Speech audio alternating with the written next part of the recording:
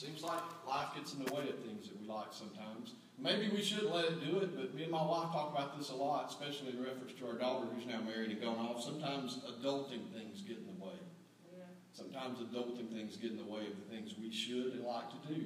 I used to read a lot. I used to read all kinds of things. I really loved fiction, action, adventures. I have a writer shelf. I can tell you our whole shelf is filled with everything Kyle Flusser ever wrote. I also love biographies. I have a biography laying on my desk at home that I started several weeks ago and never finished. I also loved history about wars and such. When I first began to be discipled as a Christian after college, under a pastor named Steve Roy, that's the first time I probably really learned to love reading the Bible. I remember some Sunday school people that went to Sunday school with us. Some of you may know them, Steve and Chris Landry. One Christmas, they gave everyone in our Sunday school class a one-year Bible. And they said, you can have this as a gift if you'll just promise us that you will use it. And I'll be honest, I used that Bible for many years. And I'm going to admit, I mean, I'm not perfect. Most of the time I used it to read the New Testament every year.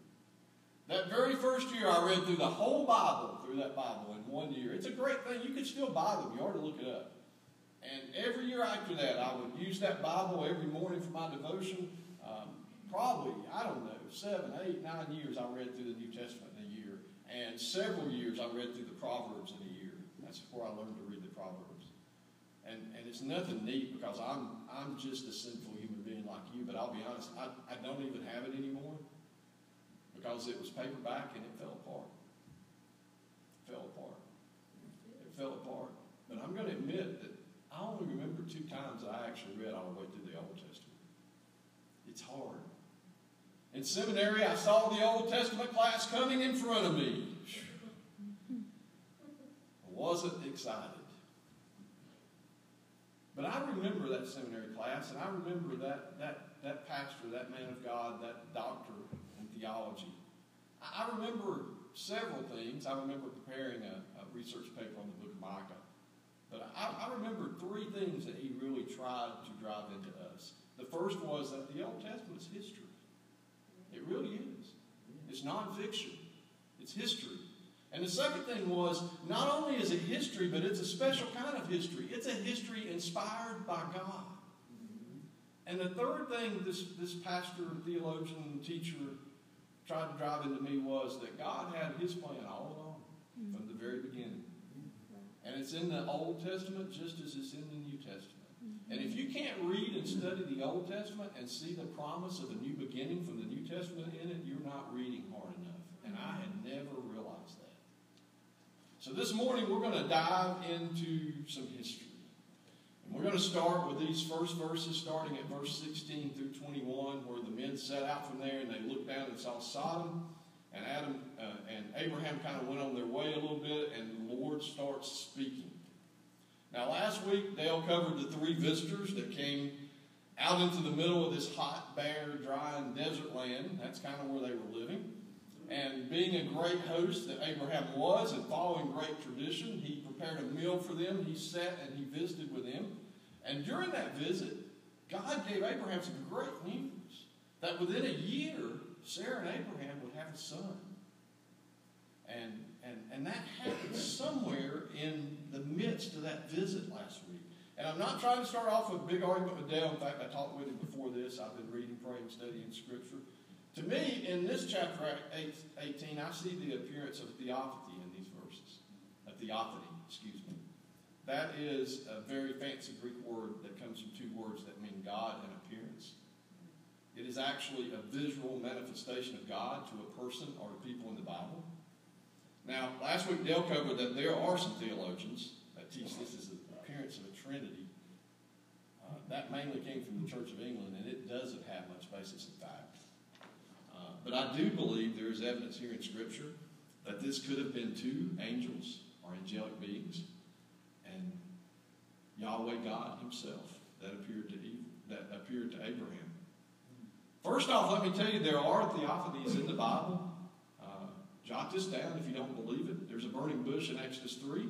There's a cloud of fire in Exodus 13. There's a tempest or a tornado in Job 38. There's a fourth man in the fiery furnace in Daniel 3, and I'm just going to stop there, but I could have came up with more. Okay? It's not an all-inclusive list, but it's not an unheard of thing. And people go, well, why? Why would God choose to appear to man? Well, we really don't know, but we can say this. Sometimes he simply wants to show mankind that he can show up.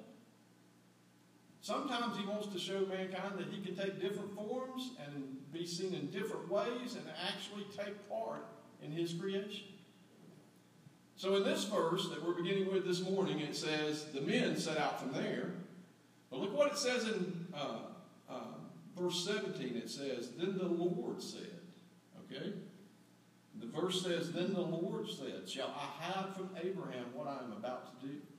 And then throughout this whole passage, it continues to talk about the Lord said. The Lord said. You can see it all the way through verse 21. I think it's still on the board behind it. Yeah. Now, I'm not trying to get fancy because I'm not that smart, but I do know how to study. The word in the Hebrew Scripture every time Lord appears in these verses is Yahweh. The most proper name for the Lord that Jewish people would not even utter. If you will look in your Bibles, almost all modern translations, including the ESV, has all 4 letters of Lord in capitals. That is how translators show they are translating the word Yahweh. It says that Yahweh spoke to Abraham here. Now, he could have spoke to Abraham without being one of the 3 visitors. That's possible. But in verse 22, it says, Abraham still stood before the Lord, and that word is Yahweh. Now, in that verse, it seems that Abraham is standing in some sort of visible representation of Yahweh. It's a little hard to stand before something that you can't see or hear. So it looks like to me that 2 of these men went towards Sodom, and Abraham stood before the Lord to talk to him. And that brings us to a second point in these same verses here, 16 through 21. God reveals his plan to his personal friend. It says, the Lord said, shall I hide from Abraham what I am about to do, seeing that Abraham will surely become a great and mighty nation, and all the nations of the earth shall be blessed in him? For I have chosen him, that he may command his children and his household after him to keep the way of the Lord by doing righteousness and justice, so that the Lord, and that's that capital letters again, may bring to Abraham what he has promised. Then the Lord, capital letters again, because of the outcry against Sodom and Gomorrah is great and their sin is grave, I will go down and see whether they have done altogether according to the outcry that has come to me. What we see here is the creator and the sustainer of the universe on earth having personal time with a man named Abraham. Now let me explain something to you. He didn't need to come down here. He didn't need to speak to Abraham. He didn't need to have dinner with Abraham. He didn't need to listen to Sarah laughing. He can carry out any plan he wants to without you, me, Abraham, Sarah, Moses, whoever. But from the very beginning, and this is what I learned to look for from that professor, God likes to, and he wants to have personal relationships with his creation. And it makes no sense. He's God and we're not. He's holy and we're not. He's righteous and we're not. But all throughout this book, God continues to have contact with and continues to build personal relationships with mankind, even though by all rights what he should really do is wipe his creation, mankind, off the face of the earth. Alexander McLaren wrote about this. He said, God had lovingly brought him, Abraham, into close relations with himself. Not for his own sake, but for more.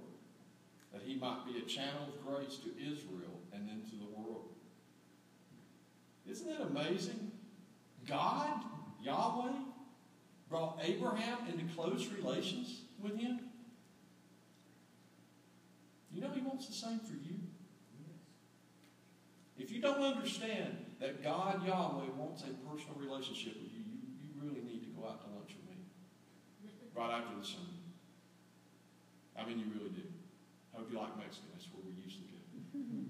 But I really need to talk to you if you don't understand that Yahweh God wants a personal relationship with you. In this section, the Lord tells Abraham that he is going down to investigate the cities because of the outcry against them. Now, I'm going to go off on a rabbit trail here, Eddie. Pull out the 12 gauge. Get shot down. Yep, in case I chase the rabbit too far. You might ask what cities? Okay, Dale's going to cover this next week. Well, Sodom's one of the cities. Let me tell you how we know about these cities. Way, way back in Genesis chapter 13, Abraham and Lot separate. And Abraham, being the guy he is, maybe that's why God chose him, because I wouldn't have done it. But Abraham, being the guy he is, says, Lot, you pick where you want to go first. Well, guess what Lot picks? Lot looks down in the valley, and he sees these great cities and this fruited plain, and he says, hey, everything a flesh-covered human being could want is down there. There's materialism, there's business, there's wealth, and there's tons of sinful fun. So he chose the valley. Now look, I don't want to emphasize this too much because I don't want to walk on Dale's sermon. Well, I really do because I wanted to preach just as But there were some horrible sexual perversions going on in these cities. You know, Satan can make sin seem like fun for a season. We are sinful human beings. We are bent toward a sinful nature. But I'm telling you, I'm not sure we fall into some of the things we fall into if Satan couldn't make them look fun. If he told you that there is a very, very good chance that you're going to end up homeless with no family, laying in an alley somewhere completely drunk and sick and dying, would you ever try that first drink or that first pill or that first snort? He's going to tell you it's going to make you feel good. If Satan stood up and admitted, God is right, the sexual relation was created for married couples, and that's the only way you'll ever enjoy it. If he stood up and said that, would people try sex with prostitutes? Or sex with people with the same sex? Or sex with children? You know, you can end up with diseases. You can end up with emotional baggage. You might not ever find a true love in your life. And you can end up dead from those things. But Satan doesn't show you that picture. That's not what he shows you. So Lot, being like most of us in the world, chose the valley and the cities and the ultimate desires. And guess what? Lot's now living in just an incredibly sinful and perverted and unrighteous place. And God is a righteous God, and God can have nothing to do with sin. And in his own time, we don't ever understand his time frame. He deals with sin and unrighteousness. If you don't believe it, this book's full of it. You already covered chapter 6, where the whole earth was wiped out. You've already covered chapter 11, Tower of Babel. Me and Eddie always like number 16, Korah's rebellion. So God comes to earth to see his personal friend and lets Abraham in on the plan to punish and destroy the unrighteous. Now the final verses, 22 through 33, are kind of interesting. And I'm not going to keep you all day. They're actually my final point.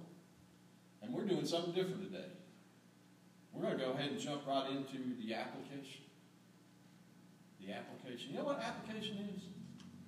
Application is when we take what God gives us in his word and we listen to him and we pray about it and we find some way to use what he gives us in his word in our everyday life here while we are on earth. Yes. Now, I told you that this book is history, but it's more. It's God's inspired word to mankind. And we sometimes forget that as Christians, this is not our home. But we do have work to do on this earth. We don't work for our future. We work because we love and appreciate the blessings of Jesus Christ. And we want to show as many people as we can the blessings of Jesus Christ. And look, we've already seen that the God of the whole universe and beyond wants to have a personal relationship with his sinful human creations. So here in these verses, let's look for an application for Scripture. Now let me tell you what people will tell you when they read these verses. So they went and turned from there, and here we go. I keep calling him Adam. Abraham draws near and says, will you sweep away the righteous? What if they're 50? What if they're 45? What if they're 35? What if they're 30? It sounds like an auctioneer. People will say, well, here in this scripture, you see Abraham arguing with God, and somehow he convinces God that Abraham is right and God is wrong, and God changes his mind. I've got news for you. That's not really what happens. This entire dialogue is for the benefit of Abraham and for the benefit of the sinful humans that will come after Abraham. If you look to the very last verse, verse 33, and in my Bible it says, and the Lord went his way when he had finished speaking to Abraham, and Abraham returned to his place. Now Dale has fully converted me to the ESV. Although, I got to say this morning, the ESV really messed that verse up. I read them all. If you read that, and I can't read it in Hebrew, but if you put the Hebrew words in English and read the way it's written, it always sounds kind of funny. It always sounds kind of funny, but this is the order the words would be in. So went on his way Yahweh went, as soon as Yahweh had finished speaking with Abraham. My old NIV says, when the Lord had finished speaking, he left. The NASB says, as soon as Yahweh, had finished speaking to Abraham, he departed. This whole dialogue was really Yahweh's. And when Yahweh had finished his dialogue, the dialogue was over. Yeah. Don't you understand that Yahweh knew what Abraham was thinking? Don't you understand that he knew what he was going to say before he said it? So don't think somehow God's mind got changed. God already had the plan from the beginning of Genesis. So if Abraham didn't talk God into changing his mind, what did Abraham do? I think that's our application. If you study and pray over this, you're going to find that Abraham begged and pleaded for sinful human beings that were living in those cities. You're going to see that Abraham knew who he was talking to. Abraham knew that God could strike him down at any time. Abraham knew that God had a plan and was doing his plan no matter what Abraham wanted. Abraham knew that the judgment for sin was about to be carried out by a righteous God on unrighteous people. And all of a sudden, Abraham realized that time was close. Time was near. And you know what else Abraham knew? Abraham knew Lot was down there. So what did Abraham do? Abraham stood before a holy God that could have struck him dead in his shoes and pleaded for sinful men. Can we find an application? I don't know. Does it sound like there's an application there? All right, let's read some theologians. Make it sound like I'm smart. I'm really not. Alexander McLaren wrote, how much more surely will real communion with Jesus Christ lead us to look on all men, especially on the vicious and the outcast, with his eyes, who saw the multitudes as sheep without a shepherd, as people torn, scattered, exhausted, and defenseless. Indifference to the miseries and the impending dangers of Christless men should be impossible for any whom he calls not servants, but friends. You know, he calls his children friends. McLaren continues, Abraham teaches us that the boldness of pleading for men which is permitted to a friend of God and is compatible with deepest reverence. Abraham is keenly conscious of his audacity, and he knows himself to be but dust and ashes, but he pleads as a friend of God. In the Old Testament, you can already see that God makes a way. All was never lost, even though sinful man deserves to lose it all. Is there anyone out there who would just say hallelujah when I say, you know, God made a man for sinful man not to suffer eternal punishment. He did. Is that something you could say hallelujah to? Amen. Hallelujah. God made a way for sinful human beings to be redeemed. And in this case, we're going to find out only Lot and his family is going to escape the judgment on Sodom. But God has continually, and has from the beginning of time, been making a way for sinful humans to be redeemed. Are we like Abraham? Are we pleading and begging in our lives before a holy God for the lost of the world? Alistair E. McGrath wrote about redemption. He said, salvation has to be understood as something of a normal intrinsic worth, as Jesus speaks in the parable of the pearl of great price. The doctrine of redemption affirms the reality of human sin and that the love for God has for sinners. God, though angered and grieved by sin, comes to meet us where we are. God, Jesus, willingly accepted the suffering, the pain, the agony, and the sin of the world in order to forgive and renew the world. It's unexplainable. I'm happy that I don't have to explain it or understand it.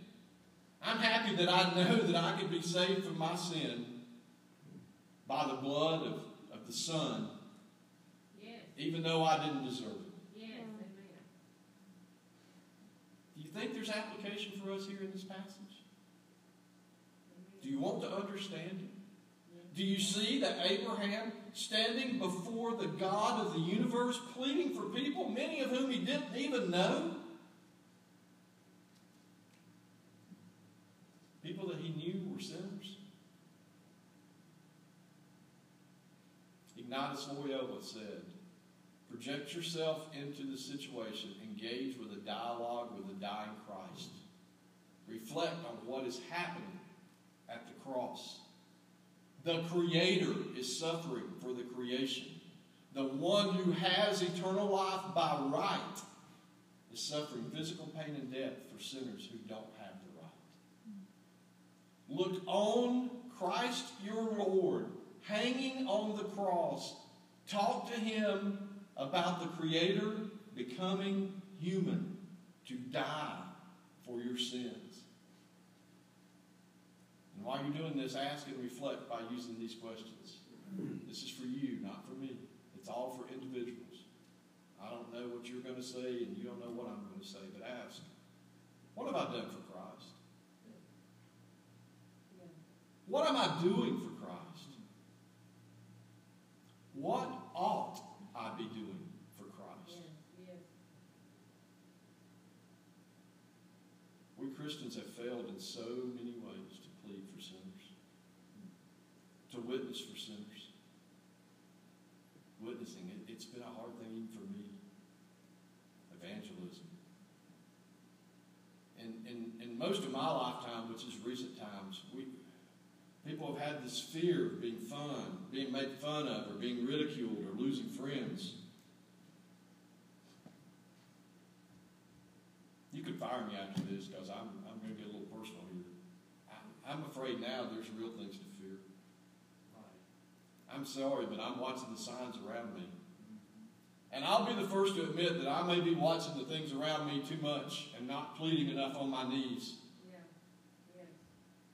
But I'm afraid God is continuing to open my eyes at age 55 to the unholy and unrighteous around me.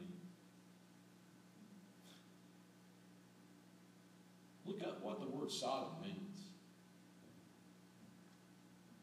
Our world is becoming more like Sodom every second of every day.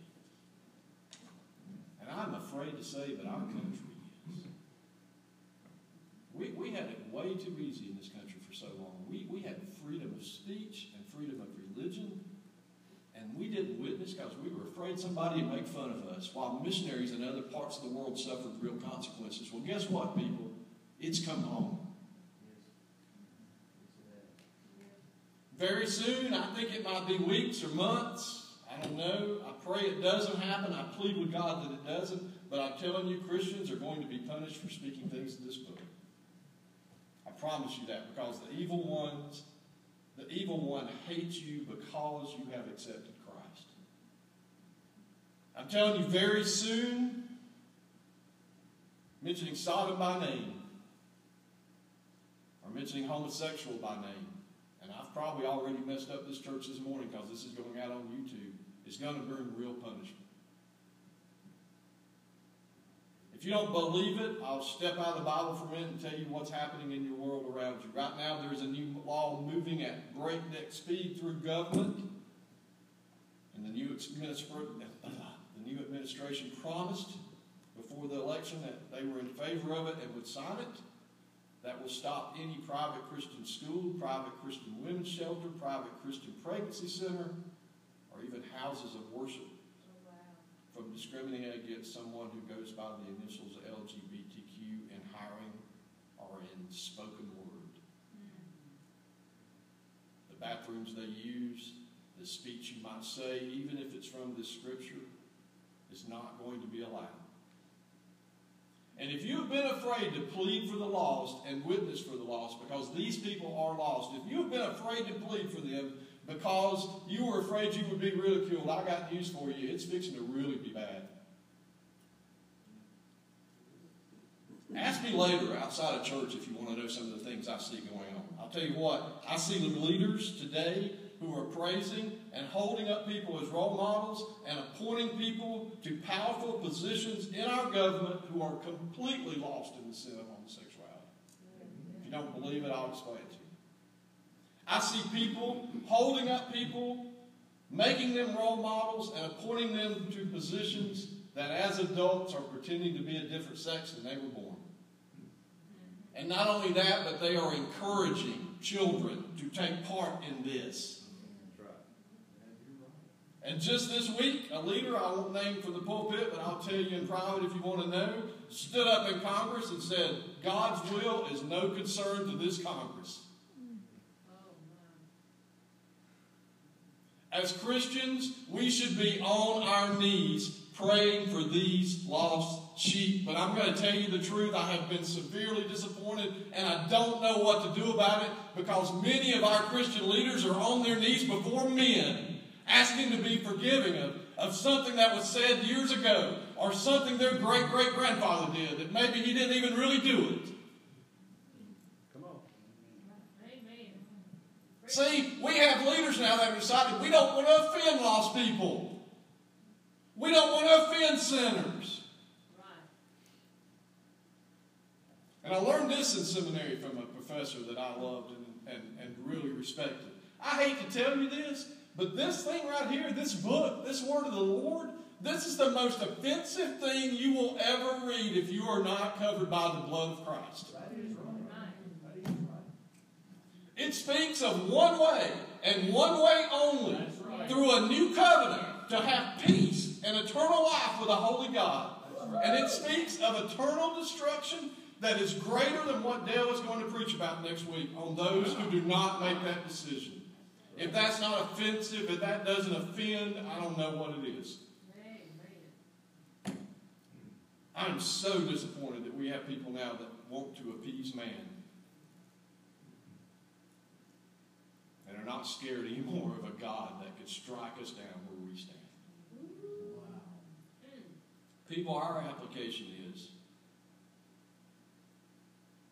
we have got to find a way to learn to plead, to learn to intercede, to learn to witness to the lost sheep of the world, and that includes those people who hate us. While at the same time, we must protect ourselves and our loved ones from those people, from the lion that is prowling around outside looking to devour more lost sheep every day. And I'm sorry, but you can't do that on your knees before men. Right. The pleading needs to be before God. Yes, amen. You have a choice this morning as to whether or not you want to choose this application in your life.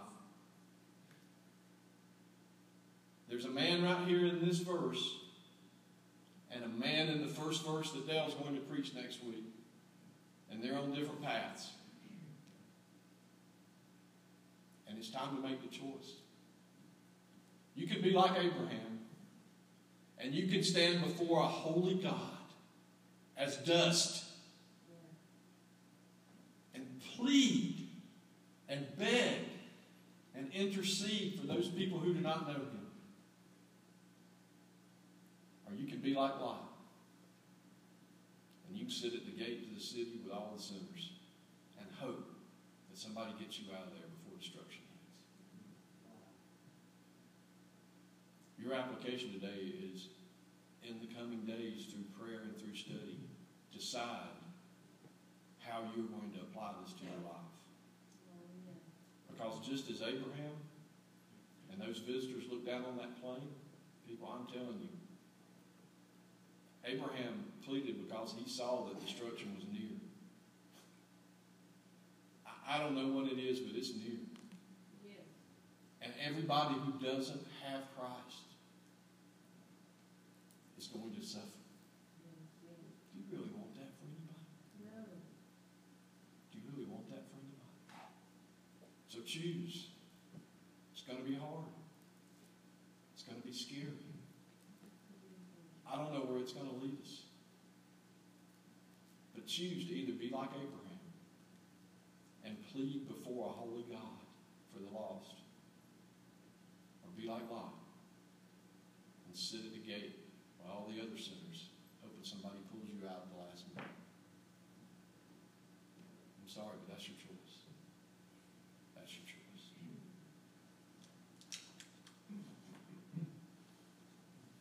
As we think about that, we'll close with a hymn of response. Our musicians will come, but let us just close for just a minute with a word of prayer. Father, we thank you so much for your word.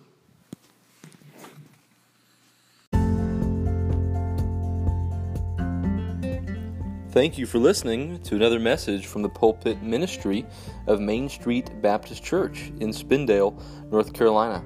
I hope that your soul has been edified as a result of hearing the Word of God preached, and that God will continue to be glorified in your life as you worship Jesus. If you have any questions about the message you heard today, feel free to check us out online and send an email. You can find us at www.mainstreetspindale.com, or you can call us directly at 828-286-2291. Hope you have a wonderful day. God bless.